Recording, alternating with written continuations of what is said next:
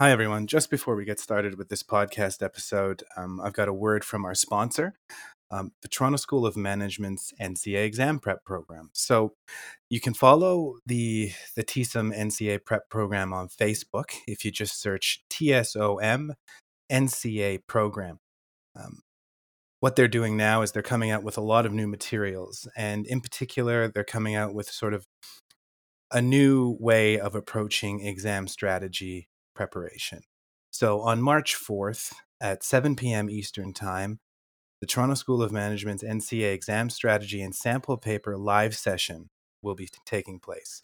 For people who are studying in small groups, or for people who have been self-studying, or even for people who have had the experience of tutoring with other great mentors and other great teachers out there. If you're looking for a little bit of extra help, or looking to shore up some questions that you might have, the session is $60 and it's hosted by Amadeo Clivio. Amadeo obtained his JD from Osgoode Hall Law School and is the owner of Clivio Law Professional Corporation. I'll be there as well to moderate the session, so to make sure that all of your questions are answered. You can submit questions prior to the session to have it be a little bit more structured by emailing ncaprep@torontosom.ca.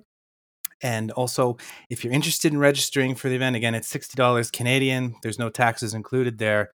And you can either DM me personally and I can connect you with the right people within the Toronto School of Management organization, or you're able to email ncaprep@torontosom.ca. They're looking forward to seeing you, and I know that they're really excited about the launch of this particular kind of class, where it'll be 2 hours of an opportunity for you to go through a sample paper and to double check that you understand the IRAC method, and to shore up some of your skills, whether they be Vavilov or other, a test of reasonableness, or something else to do with the administrative law exam that's happening March 8th to 11th of this year.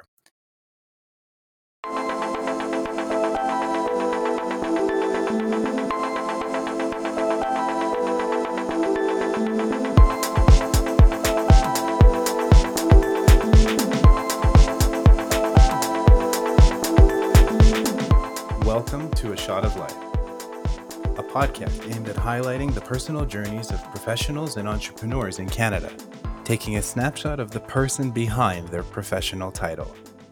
I'm your host, Anton Haswell, and this is episode 27 of our NCA series.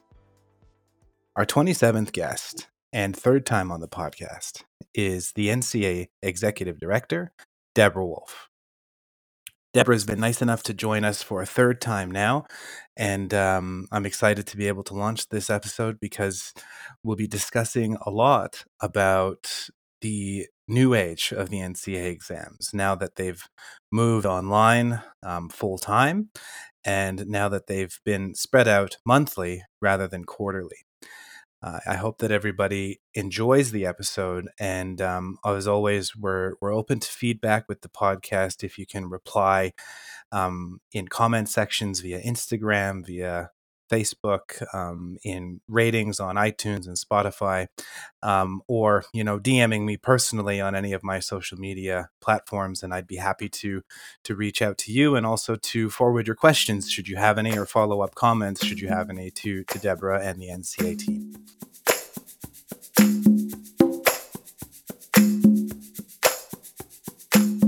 Hi, Deborah. Hi, Anton. It's good to be back. Yeah, back. Interview with Deborah Wolfe 3.0. Thank you so much for taking time to speak with me again. My pleasure. Well, I know that when we spoke last, I believe it was episode 19 of the podcast, we agreed that we might revisit another discussion after kind of the first set of exams had been gone through in January. And so my first question to you, Deborah, is how did those go? How did the January exams go? Did they go as anticipated, or were there some hiccups unanticipated? Just generally speaking, how did those go? I have to say, in general, we are very pleased with how they went. One of the big issues, we had a number of issues with the implementation of the online remotely proctored exams.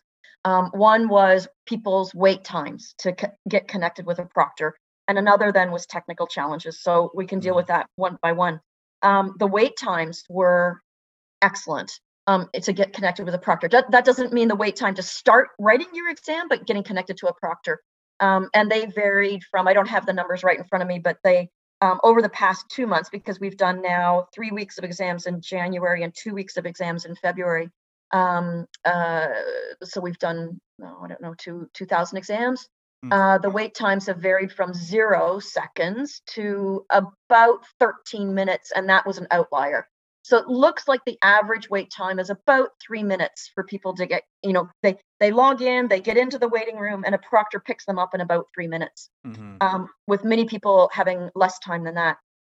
From the technical side, the proctors and the platform. So there's 2 different companies. There's the company that does the platform where you sign in and where you write your answers, and then there's the company that does the live proctoring. I'd say that we're very happy with both. I think there was 1 crash total in the last 6 weeks, in January and February, as compared to August when we had daily or more frequent crashes. And the proctors, I think there was 1 instance of a proctor that had left their mic open when they shouldn't have. And so that's going much, much better. We are controlling the numbers very carefully. And so I think the highest number of writers we've had on any given day is between 200 and 250. And some days it's less. And so you'll see the schedule, how we've got, maybe trusts on one day, we've got 4 days of foundations, 4 days of professional responsibility, et cetera. So of course, for the Canadian subjects, they're in the order of probably 150 to 220. Writing on any given day, which is absolutely achievable for the 2 companies that we're dealing with. There are still some issues with individuals and their technology on their side. So whether that's their hardware, whether that's their internet connectivity, but on that side, the proctors can help. And the one message I would like people to take away, well, 2 messages. 1, read your candidate agreement, so know what you can do and can't do. And 2, if you start to have issues where perhaps your typing is lagging or think something disappears, immediately inform your proctor. We rely on the proctor's notes and the reports of these issues to deal with problems. And if you had problems and you didn't tell the proctor, there's not much we can do about it unless there is unless the system can say, okay, yes, we saw that they got kicked out at this, at this time or that time. And the system will kick them out if their connectivity really drops off. And that's actually good for the student because that means that they aren't typing and the typing is not being read by the system. Right. So being kicked out means that whatever you typed until you were kicked out was saved, and then they'll bring you back in. And they'll bring you back in typically with maybe 5 or 10 minutes added to your exam so that you can get reoriented. Yep. And I've spoken to a couple of candidates who had that happen. And while at the moment the experience is quite frightening to get booted from an exam, but it is good to know and to hear it from you, Deborah, that that doesn't necessarily mean there's a negative aspect to it. In fact, it just stops where you were at and allows you to pick up with potentially some time added on to the end of your exam. Yeah, we had our weekly meeting with the 2 companies yesterday afternoon, and they confirmed that that the system is saving every 20 seconds. So the most that you'll lose is 20 seconds of typing. Now, I'm not minimizing the impact of being kicked out, but it really goes to the student making sure that they're in an environment. If you've got children homeschooling with you, or you've got maybe a teenager who's gaming, if you can get them off the systems, and when they register, they can request a specific time frame within which they want to write the exam. So maybe that's after their children log off for their day of virtual schooling, or maybe it's before toddlers wake up in the morning. And if they do get a time that doesn't suit them, and they get to log in. So we've just this morning I loaded all of the start times for March for admin. And so if somebody logs in and says, okay, well, that's what I wanted, but it doesn't work for me now, they can contact Delaney at Monitor EDU and ask for a change in start time. They can't always accommodate it because it depends on how many people want it. And we can certainly see that there are certain times of the day that are more popular than others, and we're doing our best to accommodate. But, we can't have, if we're having 200 people writing a day, we can't have 100 people starting at noon, for example. Right, of course. And are you, this is just kind of a curious question of mine. Are you noticing that most of the exams are being written from within Canada, or are they being written from outside of Canada? I ask because, as you know, the podcast kind of speaks to people all over the world. And I've spoken to people who are writing their exams abroad, and spoken to some people who really are grateful for the fact that they can do that. I mean, there was somebody I was speaking to based out of Africa who would have had to fly to a different country in order to write the exam traditionally, and now is so grateful for the fact that they're able to write it from home, or at least from an environment where the internet is good and everything. But I'm wondering if do you have any kind of sense of how many people are writing it abroad? I haven't asked that question of our providers. I'm sure that they could tell by the IP addresses. I do know from talking to people, there's people who are asking for a midnight Eastern time start time. Right. And, and we do know that there's people in Hong Kong, there's people in India, there's people in Cameroon, there's people in Nigeria. And the ones in Nigeria, we hear because of the issues with power being shut off. So they're absolutely all around the world. And I have a few thoughts on that. One is, I think it's wonderful that they're not having to fly to Toronto or London, or that type of thing. And from an environmental perspective, anything we can do to keep people closer to home, whether it's in Canada, Fort McMurray to Edmonton, if it's a 4-hour drive, I think. And if you could keep people at home, that's great. Now, and when we say at home, it might mean if they've got an unstable internet connection, they might have to go to a public library or maybe rent a hotel room. But that's far better than having to drive or fly to another location from a let's save the planet type perspective. Right. The fact that people are around the world, I know that there have been some challenges in the oral communications between proctors and students in terms of maybe accents and things like that, because the proctors, from my understanding, are predominantly in the US. And so I can imagine that if we've got somebody who's from Alabama, it might be a little hard to understand their accent. Right. But the proctors are proctoring all the time. So they're getting more and more used to talking to people and making sure that what they say can be understood by our students. So I hope that that's going well. I haven't seen a lot of complaints about it. Okay, great. Excellent. And so I know that last time when we spoke, you had mentioned that to try to curtail some of the delays in people receiving their grades back from their exams, you were going to hire a few extra, exam designers, stroke markers, as well as some systems people within your office to help deal with application volume and things like that. Firstly, I suppose, has that happened yet, and how is that going? Yeah, so we have 2 new people in our team for responding to emails. They were hired in early November, and it takes a while to learn how to answer all the questions and to understand how the NCA works. But it appears, looking at wait times, so we use a ticketing system for emails, just like many firms use. And so we can really see how many emails come in, how many people respond, how many hours are our staff online every day, how many emails have gone out, all of those types of things. And it's remarkable. As of the end of January, we had 22,000 emails received between July and the end of January. And Jeez, just think about that for a second. Goodness. Wow. Yeah, it's kind of mind blowing, isn't it? Yeah. And so the 2 new people came on in November.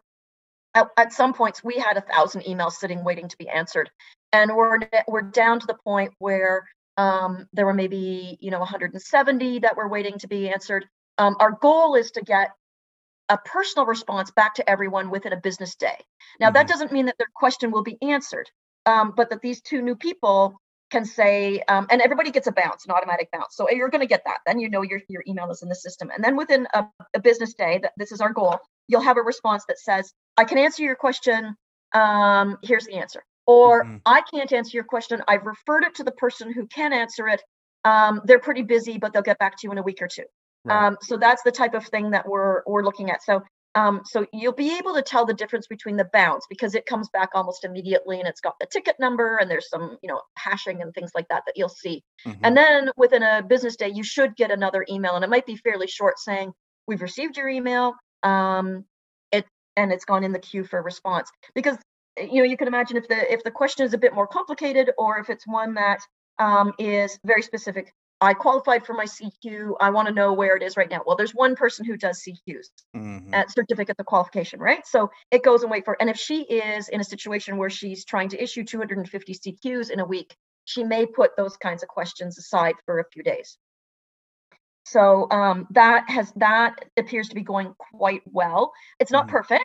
And it's still a situation, and I don't know about you, Anton, but I know that, I've emailed, maybe, I subscribe to those, not HelloFresh, but one of those types of things. And sometimes Good when Foods you email or them, something, yeah. Yeah, Good Foods. Yeah. And I don't know if you've heard, but they had a big issue in January and canceled orders the day that you were supposed to receive them. And of course, then when you try to phone or you try to email, the response time was really long. And my sympathy and my empathy for those people is a lot higher now that I run these types of systems where, you can understand there's something going wrong, and lots and lots of people are trying to email or call. So we do, I believe at this point, we're on, it's not resolved. It's not perfect, but we're getting closer to where I want our service standard to be. On the exams, you're correct. I hired a number of new examiners. So we went from 3 to 4 examiners for each of the 5 Canadian subjects. We went from 1 to 2 examiners for contracts, torts, and property. And then we have 1 examiner for the remaining subjects, business organizations, evidence, civil procedure, etc. Those new professors and those new numbers came into effect for our January exams. And I know that there's been a lot of complaints, legitimate, valid complaints about how long it took us to get our exam results out from July, August, September, and October. And we did not meet our service standard at all in that. But that was not necessarily a question of the number of examiners. That was more a question of implementing the online exam system that would typically have been done over 18 months, 2 years, 3 years, and we did it in 6 weeks. Yeah. So it was our database didn't talk to the online system database. We were doing things by hand. When we ran into trouble in August, we almost immediately made the decision that we were going to do a makeup session in September. And so we had to focus on setting up the makeup session in September rather than making sure that all the exam marking was getting going. So the issue wasn't the number of examiners for the fall, it was everything else that was going on. We now have 4 examiners for all the 5 Canadian subjects and 2 for contracts, torts, and property. We also have a situation where we're not dealing with 3,000 exams that were written in 10 days. And that is key. And so I have a personal goal, which I won't tell you yet, because I want to see whether we can get there. But our stated goal is 10 to 12 weeks from the time the last exam was written. And we're taking our exams no longer as October exams, November exams. Now it is criminal exams, constitutional exams. And so the 10 to 12 weeks, we will be beating it. There's no question about it. It's a question of how low we can go. And so, so the people who wrote constitutional, I don't want to open up my browser because we'll start getting notifications, but the people who wrote constitutional in January, there's 4 days. So Monday, Tuesday, Wednesday, Thursday. And then the company takes a day or two to get everything put together. And then they advise us of the people who wrote. And then we have to do some manipulation to that list and then send out the logins to the examiners. And so that process takes about a week. The examiners have a period of time to mark. And then when they start to send back their mark sheet, then we have some work to do on our end. But this is happening week by week rather than waiting for all of the exams to be written in a month, let's say. Right. So I I think that we're going to find that some exams come back quite quickly, and some exams might take, closer to the 10-week time frame, just because of maybe where they fall in schedules and what else the examiners are doing in their lives. Right, of So, course. yeah, so I don't ever expect us to have a 10-week turnaround again. But I don't want to give an unrealistic number of weeks for a turnaround.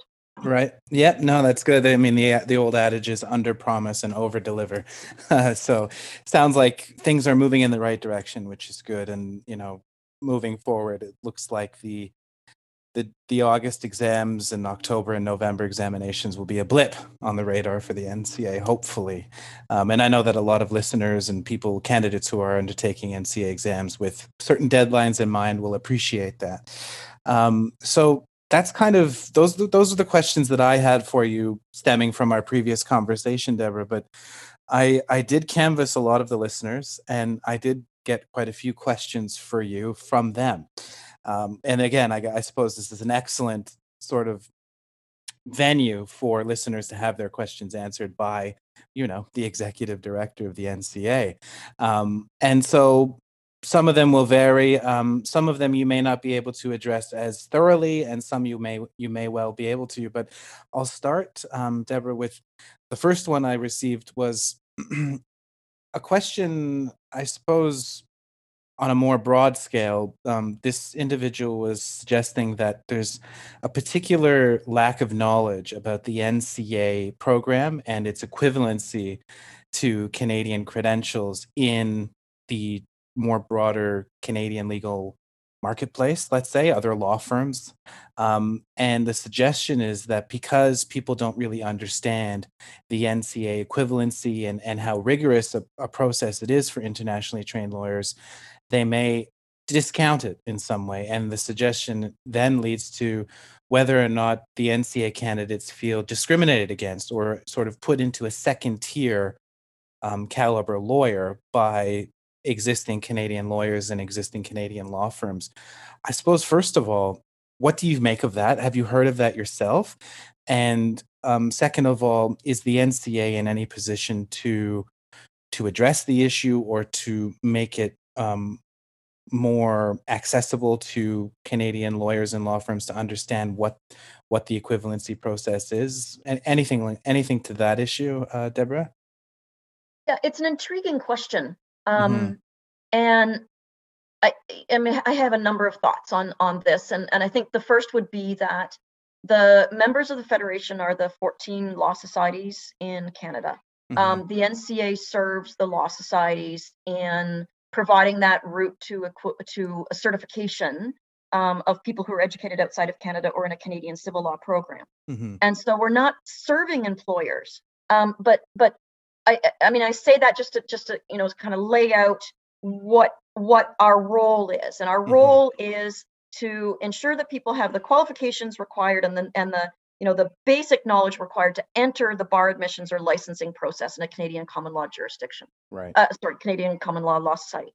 I mean, ideally, an employer would say, "Oh, you're with the NCA. Can you give me your transcript?" And every NCA applicant has a button on their portal where they can print out their transcript, and the Mm-hmm. transcript will show what they were assigned and their progress towards meeting those assigned requirements. Ideally, the employer would look at that transcript, would know exactly what that means, and would rely on that as opposed to, let's say, a credential assessment from the World Education Services in Toronto or IQOS or any of these other provincially mandated agencies. These agencies, which, in my opinion, shouldn't be looking at professional level regulations like law or engineering or nursing, et cetera, because they're just doing they play an important role, but it Mm-hmm. really is this level of degree that this person earned in whatever country is equal to this level of degree in Canada. And Mm-hmm. that's not helpful for somebody who has legal qualifications Right. and who wants to go on to become a lawyer. And I'm kind of intrigued with the concept of improving our the level of knowledge amongst employers of the NCA. And perhaps there's ways that we can improve our website. Maybe we could have one of the pages would be information for employers, And then, an NCA applicant could use that page when they're communicating with employers. So I think that this is planting a few seeds for me. I do want to make the point, though, that this is not our primary role. Yep. But I see it as an important tertiary role as we go forward and get things cleaned up from the challenges that the pandemic has brought us. Right. And that's good. And I agree that, part of the reason I included it is an interesting question. It's sort of an existential one that there is no easy answer for.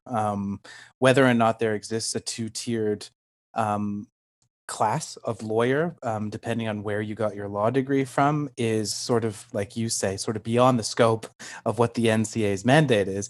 But at the same time, it's good and it's interesting to raise the issues because, like you say, perhaps the NCA can do something towards making the process of the NCA candidate more clear to employers. So that's, we'll sort of keep half an eye on that moving forward. Yeah, and the mhm. whole second tier thing is beyond the scope of Yeah. what we do. And I think that we could say, oh, look at the Canadian schools, and this school graduates people who are better in business law. This school graduates people who are better in poverty law. This school graduates people who are better in research. And then you could look at, oh, well, look at that from overseas. These people have, we know that the law degrees in this country have a focus on X. So I think that, I would hope that an employer is looking for diversity of people within their firm. Mhm. I'm sure that you've watched Suits, and wasn't it they Sure. would only hire people from one law school or Harvard, whatever that yeah. was, and Harvard, and yeah. what a way to stifle diversity in your Mhm. firm, right? So I hope that people are looking beyond just everybody looks the same. Right. Yeah, and I think particularly the environment of Canada is moving, however slowly, toward that. It is moving towards inclusion and embracing diversity. So hopefully that just continues.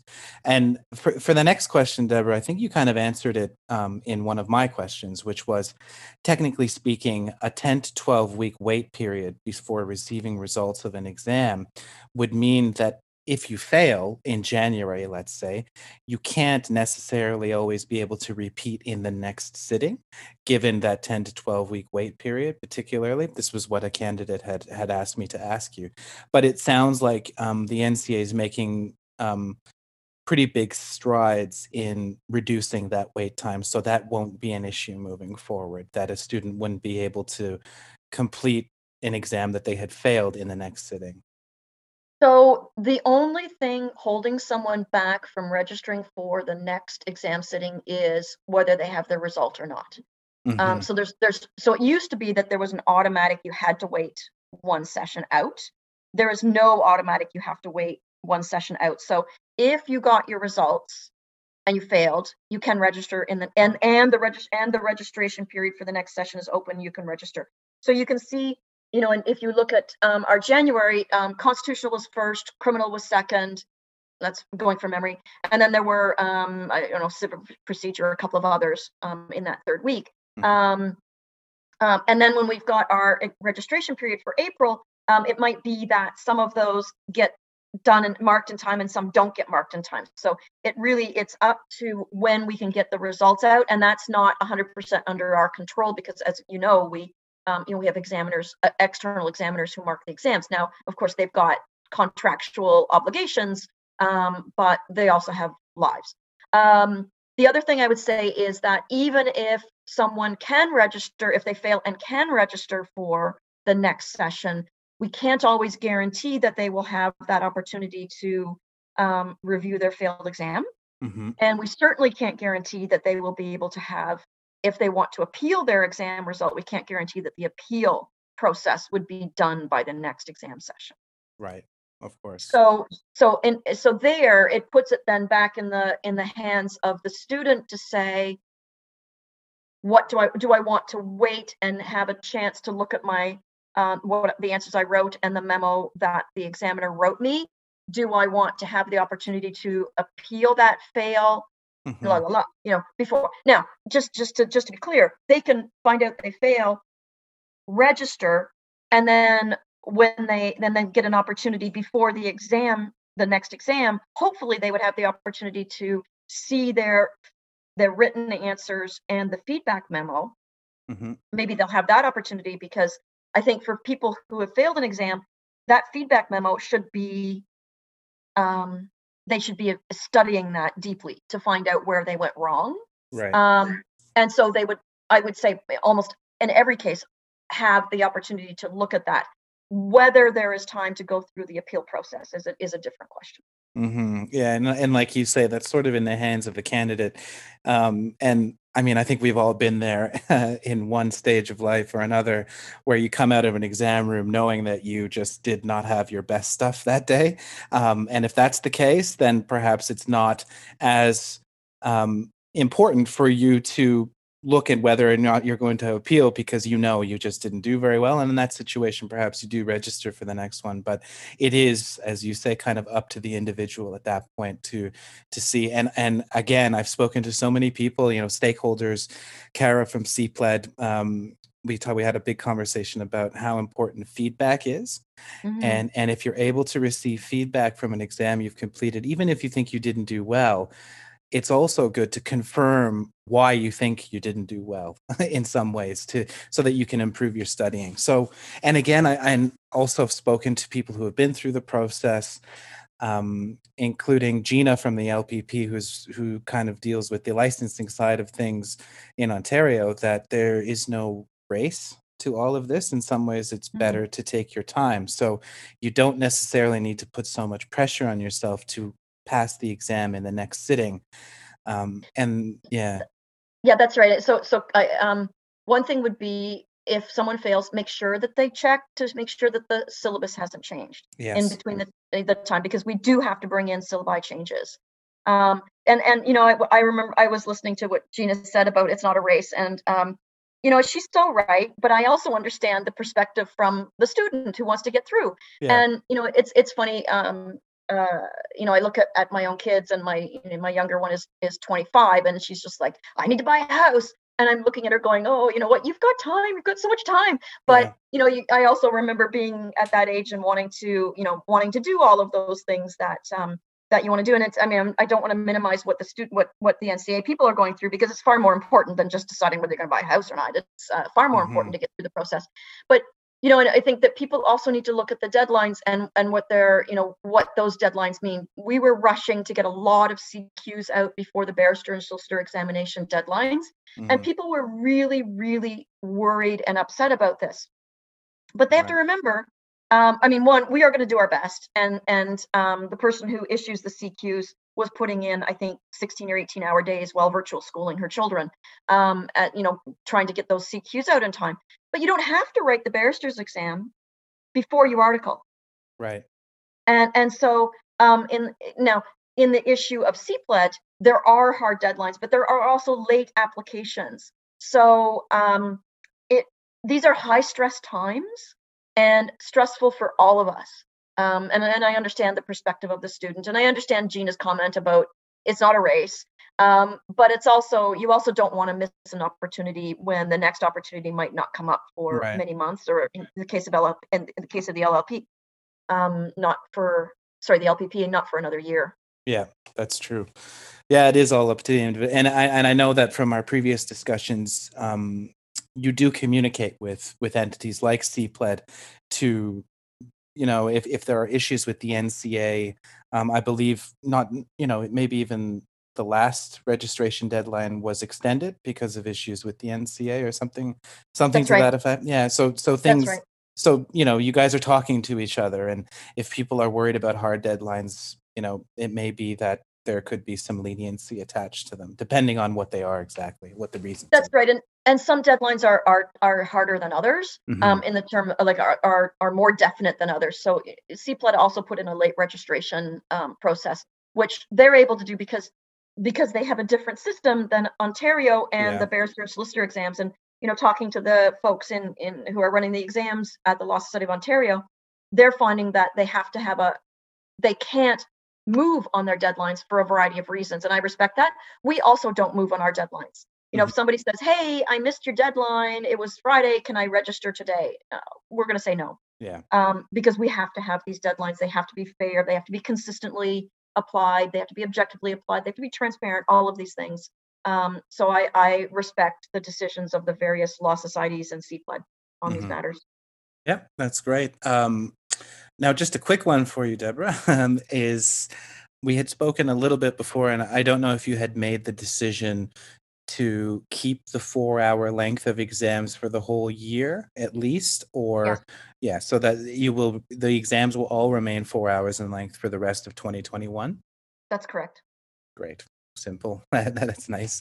Now, there's another question. Well, there's a few questions, Deborah, regarding the logistics of submitting an application, particularly the submission of documentation, the required documentation. I mean, the minimum mandatory required document obviously is your law school transcript, and I've been getting a lot of questions about this. And there's one question particularly that kind of summarizes a lot of the questions I've received. And essentially, there are instances, apparently, where an individual's law school is unable to comply with the requirement that they send the transcript over themselves and not the candidate. And I'm not sure what the reasons are. That this individual's hinted that fees involved or just an institution's stubbornness, I suppose. And instead, in some instances, these law schools will send a sealed document to the candidate for the candidate to then forward to the NCA. And so one of the questions is the NCA worried about the authenticity of the document? Like even if a candidate takes, this person says, takes precaution, including a signed affidavit stating the content of the sealed envelope hasn't been tampered with. So I suppose we can start there. What is the main reason why the NCA requires institutions to send transcripts of candidates directly? So it is all around the reliability of the document. Hmm. We have definitions in our system, so they're in the application form. They're on our website. There's original documents and there's official documents. Original documents are the documents that an applicant was given for a credential. We will accept original documents for pre-law education, for an MBA, for for something that's not legal, that's not related to their legal credentials. When it comes to their legal credentials, they must be official. And by official, that means that they must have been issued by, they must have been prepared by the issuing institution, so the university, the bar school, the licensing body, and they must be delivered to us without ever coming into contact with the student, with the student's relatives, with the student's friends, etc. Hmm. So somebody being mailed a documents in an envelope and then they mail it to us is absolutely unacceptable. Right. We will not accept that. And so it's fraud, it's forgeries, it's alterations, it's reliability of the documentation. And we're not the only organization that does this. Many, Hmm. many, many organizations do this. Now, and we also deal with thousands of people a year from hundreds of schools, and from almost all countries around the world. And I think that we're all aware that you go to school, you can ask your transcripts to be sent somewhere. And I understand that it's easier in some countries and easier for some institutions than others. Hmm. But when a school says, "Oh, we don't do that," that's not the case. They do that. Right. And so it may be that it's hard. It may be that it's expensive. But we will not accept somebody walking into our office. Well, I mean, we don't allow people in our office at this point, but we don't allow them to send us the documents that they were sent. And I understand sometimes the schools mess up and they do this, but it's we cannot do that because our the way that we've chosen to ensure the authenticity of the documents is by only accepting official documents. Now, if you had your documents sent directly to World Education Services, for example, and that means not sent to you and you gave them to Wes, but your school mailed them, or it was an online secure document transfer process. to West, we have an agreement with them, an arrangement with them that they can transfer it to us and we can transfer documents to them. We also will transfer documents from the NCA to Canadian law schools, to the Canadian law societies, and to employers if that's what the student wants. So once it's been sent to us, we will freely share it with no fee to anybody that you deem appropriate. So we will not accept PDFs emailed to us. We will not accept Dropboxes. We will not accept any of those. They have to either be mailed to us from the registrar's office, or they have to be physically mailed to us from the registrar's office, or they have to be through a secure transcript electronic system. And then we've got an actual list on our website of which systems are acceptable. And it's really disappointing to see, particularly schools from countries like England, where they say, oh, well, we can't do that. Well, you know what? There are tens and tens of universities in England that are all using the same system. It's perfect for us. We are familiar with it. We get a link, we go in, we download the documents, they're all there. There are schools in India that now have these secure document transfer systems, not Dropboxes, but the secure systems. In fact, and Canada, the Association of Universities and Colleges of Canada, has now developed a system for Canada. So these systems are becoming more and more available, and that's actually our preference, to receive the documents in that way. Right. Well, then, yeah, I suppose, I mean, a candidate can find the information on what digital mechanisms exist for the transfer of documents, right, on the NCA website. And I think it would be worth sending that information to the institution if they're unsure, right? Because the institution will be able to look at that list and say, yes, we can send it via whatever, whatever mechanism. Yeah, and we've some of the students have sometimes sent us their email communication with their school, and it's quite interesting to see some of the schools say, "Why is the NCA being so difficult about this?" And the NCA is being so difficult about it because we have to be able to rely on the documents that we receive, and we have to count on them being authentic. And we don't want to be in a situation where we assessed somebody on documents that weren't valid. Of course, yeah, makes sense. So, another question that I received was regarding, I mean, you sort of on the topic of the UK universities that you just mentioned, can be a little bit difficult for some candidates in the transfer of the transcripts. They're moving from an SRA overseer of law degrees to now this SQE, the new sort of countrywide exam. So you don't necessarily need to have a law degree in the UK in order to be a lawyer or qualify as a lawyer. What has the NCA done regarding this? Because in the past, like when I went to law school in the UK, it sort of had to be on this list. And if it was an SRA approved law school, then boom, I know that it's accreditable by the NCA. So now with this new move in the UK, what is the NCA's stance on accepting law degrees?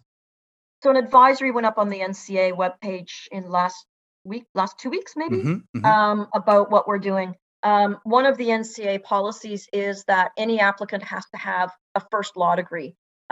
So whether that's a JD, an LLB, an LLL, a BCL, some sort of a first law degree. So alternative routes to licensure that exist in some countries, including the US and England, we will not accept applicants from those with those alternate routes to licensure. Right.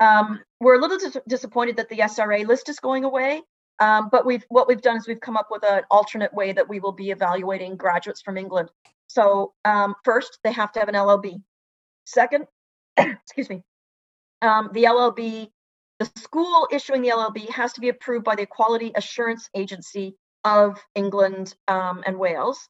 And third, the 7 Foundations of Legal Knowledge subjects that was developed by the SRA and the Bar Standards Board must have been completed during that LLB. So that's constitutional, criminal, contracts, torts, property, EU law, and trusts.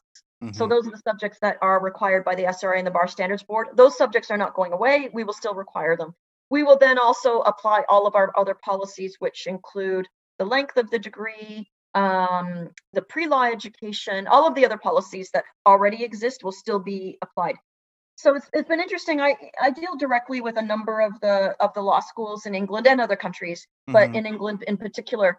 And so, when the SRA came out with this news, some of the law schools were like, "Oh, we're just going to offer a BA and have a couple of law courses in there, and they're all going to be able to get licensed, and they're going to be okay, right?" Right, And right. Yeah. so, my reaction is, okay, well, I mean, you can do that. Obviously, you can do that. And people could perhaps get licensed as a solicitor in England, but they're not going to be able to apply to the NCA with that kind of a background. So they still are going to need an LLB, even if the SRA doesn't have the list. Right. Yeah. So it would behoove somebody, let's say, who's interested in studying law in the UK, whether they're from India or Pakistan or indeed Canada, to make sure that the LLB or the law degree that they're undertaking contains all of those required courses and length and things like that. And if somebody is unsure, or if they'd like some assurance from the NCA, is it possible for a candidate or somebody to email you to say, "Hey, I'm thinking of attending XYZ university for this law program. Is it suitable?" Would the NCA be able to say yes or? Well, would we be able to? Perhaps. Mm, There are several issues with that. mhm, One is that we don't guarantee assessment. Another is that we want to provide people with information before they start their law degree. So, those are two conflicting thoughts, right? right. But if we've had situations in the past where somebody says, "Here's my situation, X, Y, Z," and then we come back and we say, "Well, it looks like it's going to be this." And then when they come to us with an application, it's not exactly how they described it, and the assessment result is different.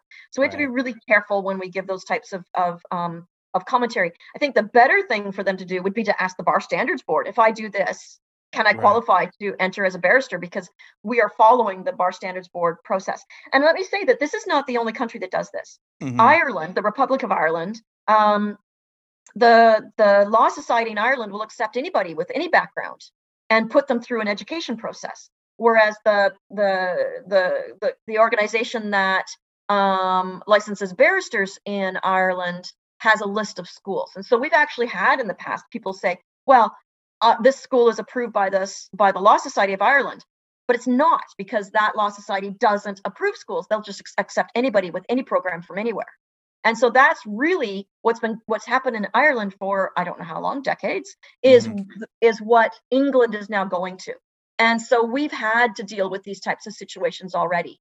And it's quite clear. It's You have to have a law degree. You have to have a law degree that would prepare you to enter the Bar Standards Board process. Mhm. Oh, that's fair enough, and I think that that answers the question definitely. And as you said, there is an advisory on the NCA website for people to take a look at.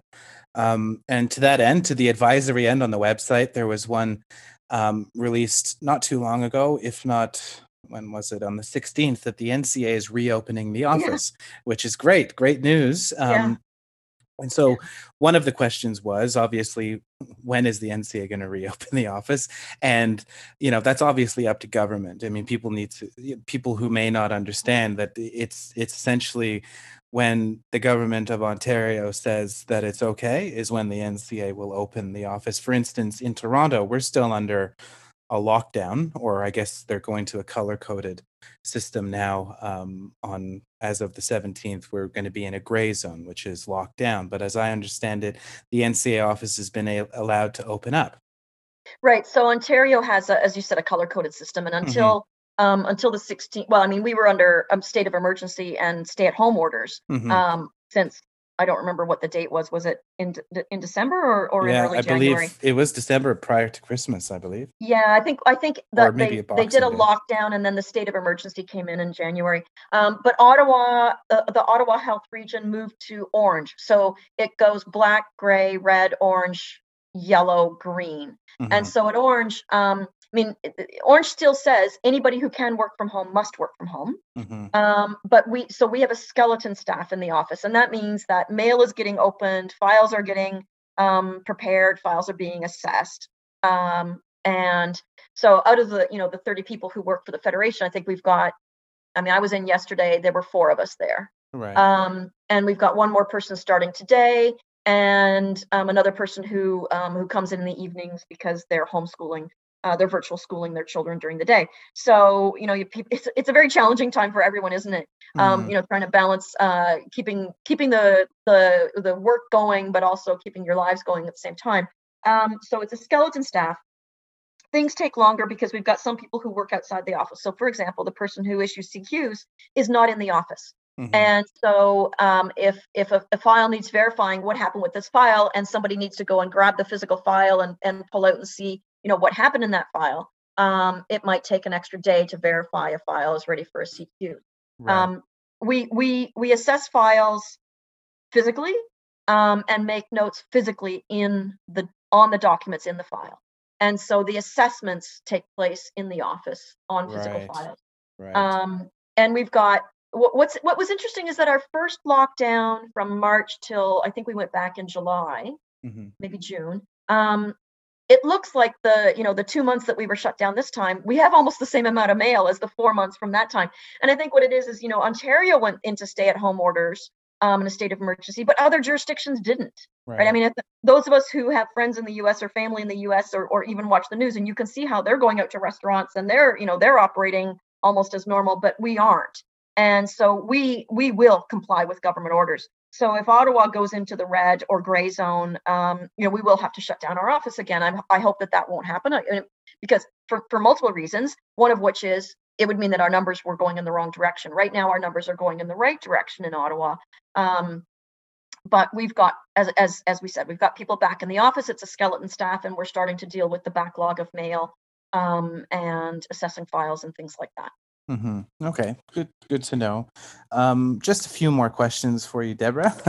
Thank you again for such detailed answers. I know that the listeners will really appreciate it. One of them was asking if the NCA kept statistics, or if there are statistics available showing lawyers who have completed their NCA exams, and how that correlates to a pass or fail rate of the bar exam in Ontario. Is there statistics on that? I think there was a report published in 2016 or 2017 that did have some statistics to that effect. Are there any more updated stats on the success of NCA candidates going through the licensing process? So those statistics are not in our hand and not under our control, right? So they would be under Right. the control of the law societies. Yeah. And so, I mean, I would always favor transparency, but it would be up to the law society to decide whether they would release those types of statistics. Right. I've had conversations with the law societies about how the NCA people perform, and I think that what we would see is that the NCA is not doing as good of a job as we would like it to do in preparing people for the licensure process. Right. So we're doing some new things.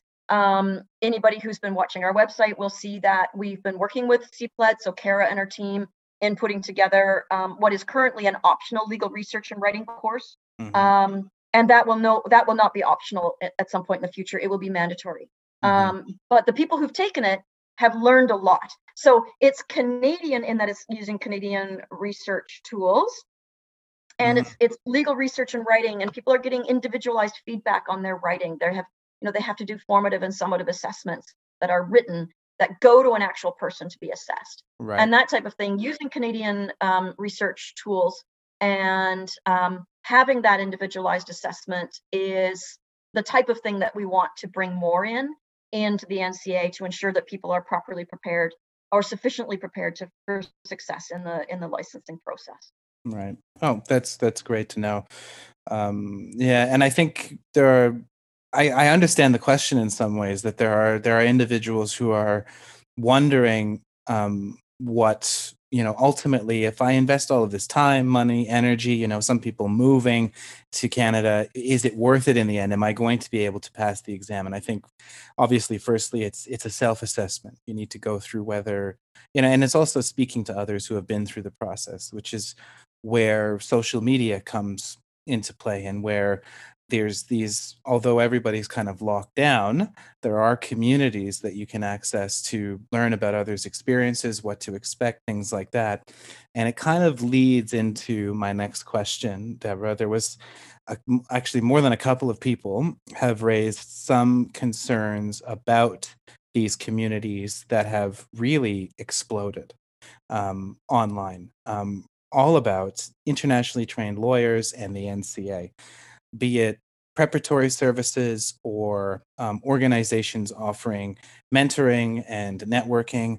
I would say there are some amazing, really, really, like I'm, I don't know, people who are coming into the process new now won't know what it was like beforehand when there weren't all of these resources and opportunities to network. But obviously, what comes with all of this momentum and volume is some questions as to what the validity of all of this is, and some confusion as to um, whether or not some people are agents of the NCA because they have the letters NCA in their title or in their services, and it's just been a concern of some to figure out how to navigate this new world of the explosion of NCA prep and NCA support. So I wonder, I suppose they wonder first and foremost what the NCA's official stance is on this. And I know we spoke briefly about this before,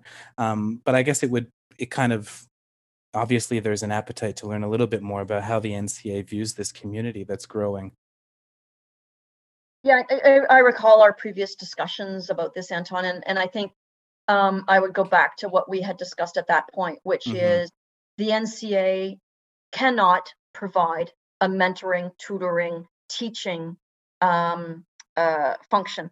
That we are the certifying body. It's our role to implement standards, and so we can't provide that other service. And so I welcome third-party providers into the system to Hmm. for those people who choose or want or need to have the assistance. I welcome the third-party providers. It's unlikely that we would ever get into a situation where we are approving them. I can't imagine us doing that. It just isn't something that we would be interested in. Hmm. But if people are violating violating our copyright, or if they're violating, they're claiming that we've approved them, or they're claiming that they've got a personal relationship with a member of my team or me, then I would want to know about that, because that's certainly, we are not giving approval or blessing or accreditation to any type of organization. If they're using our logo, I would like to, I want to get that off. And I've had to do that in the past, where I've had to ask people to remove our logo from their website. It doesn't mean that they can't say, hey, we're providing services to people who are going through the NCA process. That's Hmm. absolutely legitimate. But it's if they post our logo on their website saying that, oh, we're approved by the NCA, that's not legitimate. Hmm. Hmm. So I think that I'm very disappointed to hear that there are people out there who are providing subpar services. And I think we do have to go back to that. People need to do their research before they get involved, or commit to working with someone. Right. Yeah, exactly. And just anecdotally from my side of things, from what I can see, I think um, it's important for everybody to know that the NCA is such an important process and a step that needs to be taken. But there are some individuals who claim that if you want to practice law in Canada, come to me and pass the NCA, and you're good to go. So I think that's where some of the confusion comes into play, because they're just not aware of the next step. And like you say, it's up to you as an individual and as a candidate, as a potential lawyer in Canada, to do that research, to understand what the process is in terms of accreditation and then licensing. And just it truly is a buyer beware market. Yeah, and it's unfortunate that we have to have that conversation, isn't it? That there are people Mm, out there who are doing things that may not be completely on the up and up, or are taking money for substandard services. But I think that the NCA students body as a whole are savvy. They're mhm. online. They're talking to each other. And so I suspect that if people are not doing not providing good service for money, it'll come to light amongst the students. Yeah, exactly. Well, this has been great, Deborah. I'm just looking through the questions that that listeners had submitted, and I believe that we've covered all of them, really. So, is there anything that you would like to say or to mention? Yeah, so it's been really interesting for me to listen to the students' stories on your podcast. Mm-hmm. And to listen to them talking about here's my path, here were my challenges, here were my difficulties. So that's been really interesting to listen to. And I think most of them have said, oh yeah, the exams are doable. You just have to prepare for them. And that was also, that was satisfying to hear that, because that's my belief as well. If you put your head down and you prepare for the exams, they're absolutely doable. They may be a different format than the different students took at their schools and in wherever they took their degree. And so they might be a different format. They might be something that is a little bit new to people, but they are doable. If you have a law degree, you can absolutely get through the NCA process. I mean, some people may need to do some improving in their written English or French, or maybe think about time management. I know that the adjustment to typing has been a challenge for some, but it's a skill. They can. I am absolutely of the track of old dogs can learn new tricks, and so even those of us who are a little bit on the maybe on the older side, we can learn how to navigate these types of systems. So it's been really good to listen to the stories that you've had on your podcast, Anton. I appreciate it. I also appreciate the people who are who clearly have listened to the podcast before and heard the message where I was talking about some of the difficult communications we had with students in the past.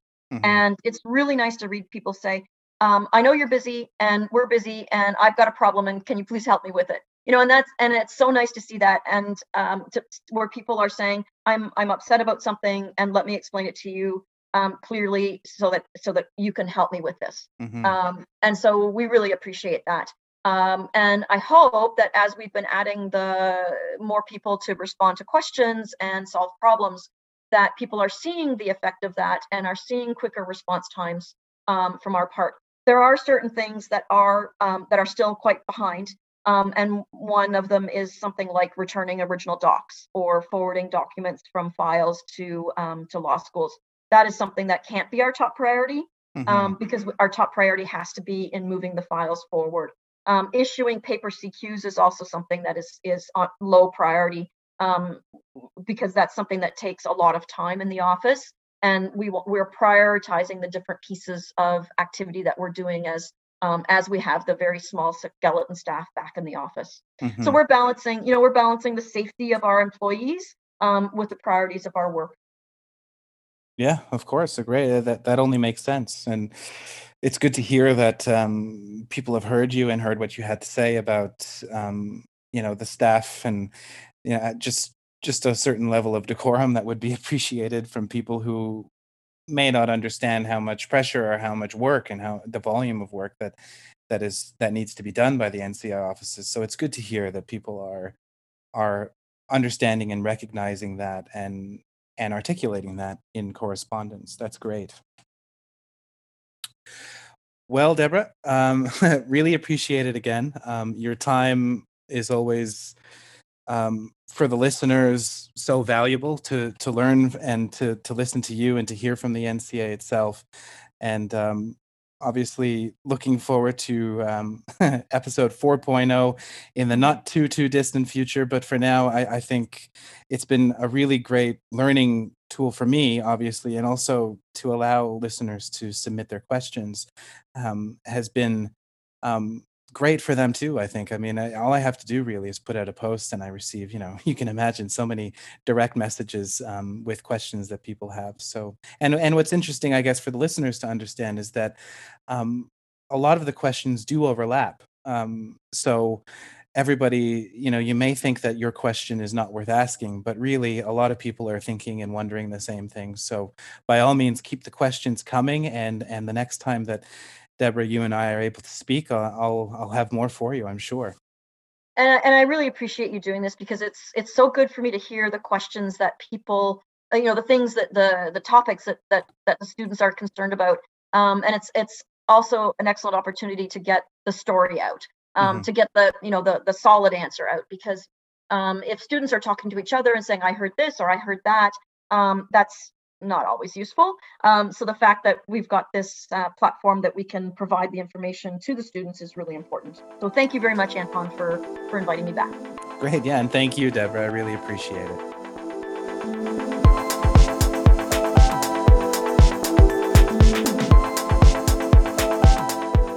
And that does it for episode 27 of A Shot of Life. Thanks again to Deborah for taking time out of her busy schedule to speak with me. And I hope that everybody managed to glean something from the podcast, particularly how the NCA is managing through the new structure of exams. And again, as always, if there are questions or comments, please, feel free to DM me on any of the social media. And until next time, we'll talk again.